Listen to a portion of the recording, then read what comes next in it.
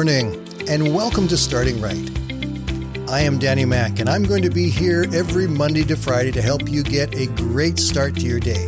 So grab your cup of coffee, sit back and relax for the next 5 minutes as I help you start your day by starting right.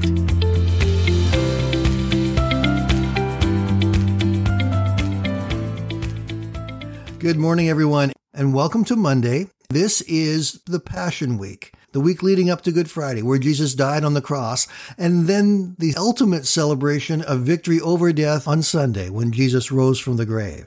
It is a week full of emotions, highs, lows, despair, and then overwhelming victory and joy. There was a lot going on for Jesus and the disciples. So we are going to take some time this week and walk through this Passion Week, the things that Jesus said and experienced, some of the things the disciples experienced, what the Pharisees were trying to do, how they were plotting, how and why Judas decided to betray Christ, what happened to Peter that he would deny Jesus 3 times, and where were all the disciples when Jesus was on the cross. We're going to talk about that this week. This is the most important week in all of Christianity, when Jesus rose from the grave, conquering death and conquering the hold of Satan. It is a powerful and exciting week.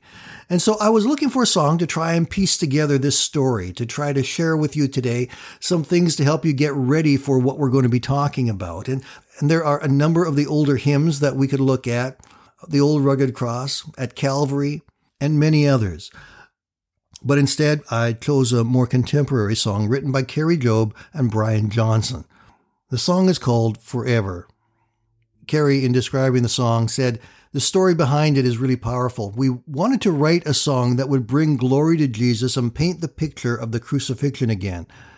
She said, "I know we have songs about that. And in this scenario, it's about how our resurrected King has rendered the enemy defeated. All glory and honor and all praise to Jesus for coming to this earth and dying on the cross for our sins and raising us to life, defeating death, the enemy, and the grave. We will forever sing hallelujah and glorify Jesus because of what he has done for us." They use the scripture from Revelation chapter 5, verses 11 to 13 to inspire them. It says, "Then I looked and heard the voice of many angels, numbering thousands upon thousands and 10,000 times 10,000. They encircled the throne and the living creatures and the elders, and in a loud voice they were saying, 'Worthy is the Lamb who was slain to receive power and wealth and wisdom and strength and honor and glory and praise.' And then I heard every creature in heaven and on earth and under the earth and on the sea, and all that is in them saying, 'To him who sits on the throne and to the Lamb be praise and honor and glory and power forever and ever.'" And Easter really is about 2 things. It's about God's love for us and the sacrifice of Jesus to defeat the hold of the enemy on us so that we could be set free. That's what Easter is all about. When we look at the things happening in our world right now, some people wonder if God is even still alive because of all of the negative things that are occurring. But we need to remember that the Bible does tell us that the world is going to go crazy. Weird, strange, horrible things are going to happen. There will be wars. There will be pestilence. There will be disease. Those things are going to happen. That's part of living in this fallen world. But that's not what Easter is about.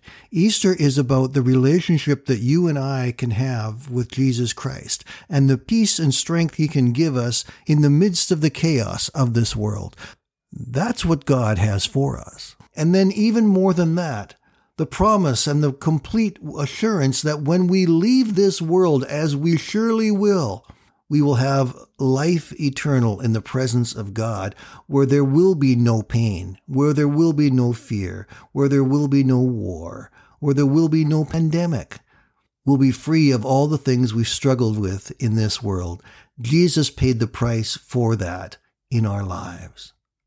I'm going to leave you with a clip of the song Forever featuring Kari Jobe. And also in your show notes, I'm going to put a link to the YouTube version of it. You can go there, listen to the whole song. I encourage you to do that. It is well worth listening to.